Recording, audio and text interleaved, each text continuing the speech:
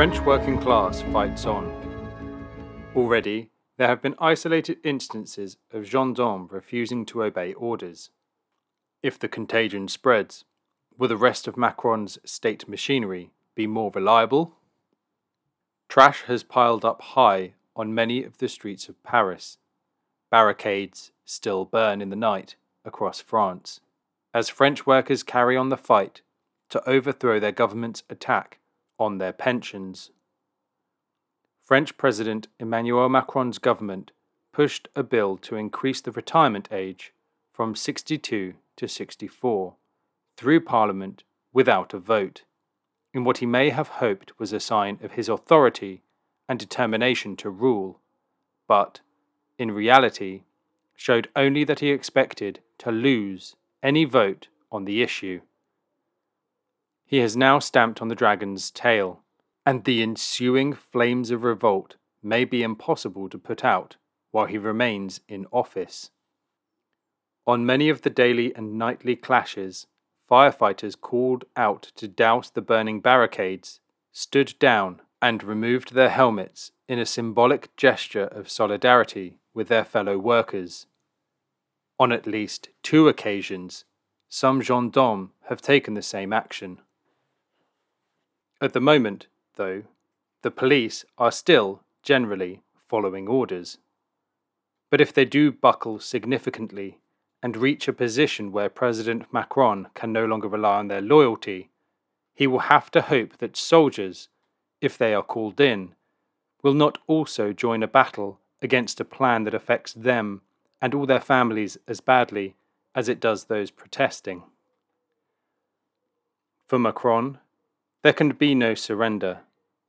He and his regime have everything staked on winning this battle to make the French working class pay for the current crisis of overproduction that is plaguing all the Western democracies, and also to finance the country's total prostration before the USA's aggressive, imperialist proxy war against Russia in Ukraine, which is dragging the European states towards ruination as they strangle their own economies to do the bidding of US imperialism.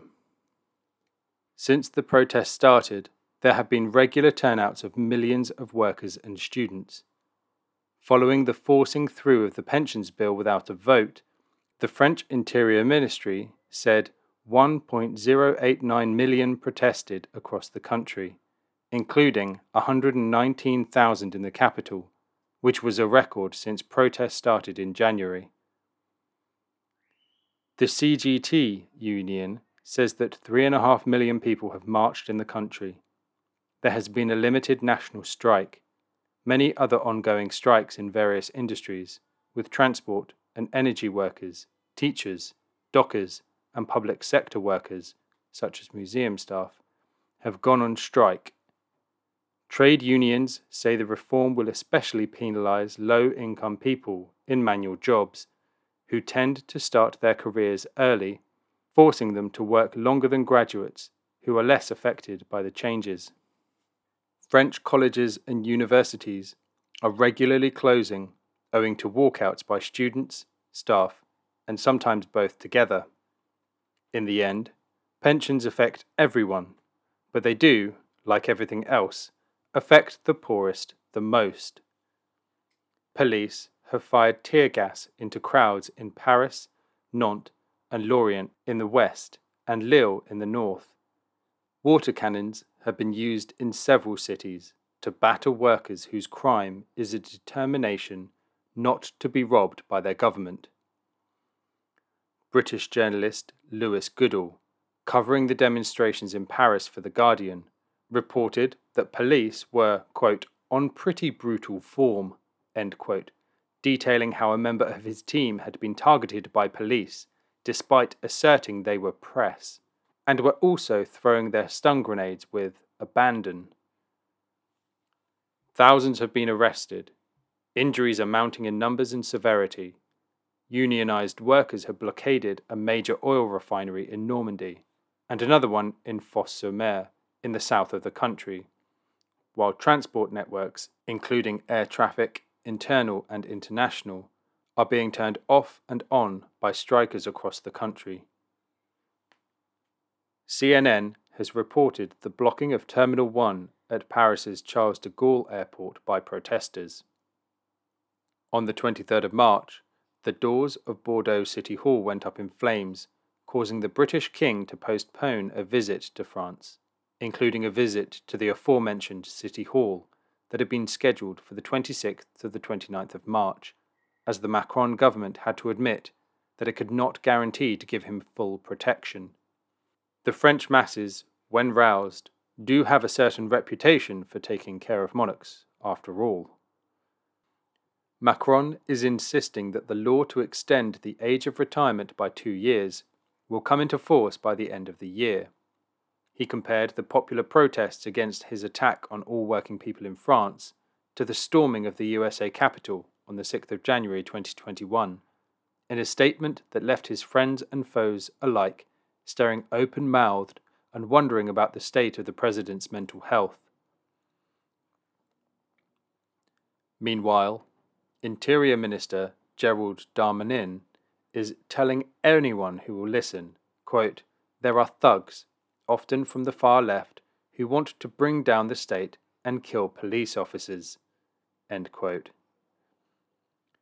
In the end, Macron seems to be clinging on, perhaps hoping that the rising prices, high inflation, fuel shortages, etc., will sap the workers' willingness to strike.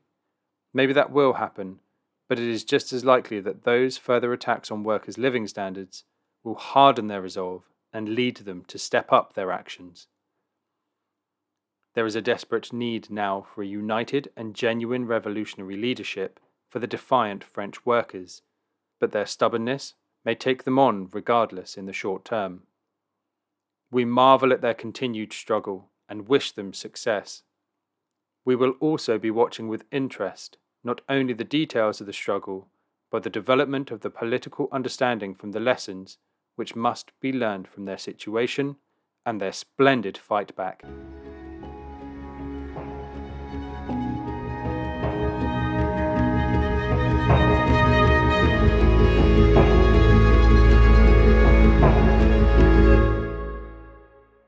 Thanks for listening to Proletarian Radio. We aim to bring you the best Marxist analysis on current affairs, revolutionary history, and theory.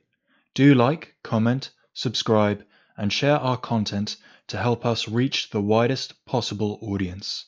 We are a small organization with limited resources, and we need workers' support if we are to grow and fulfill our mission. If you are able to make a one-off or regular donation, no matter how small, please visit our website at thecommunists.org and register as a supporter.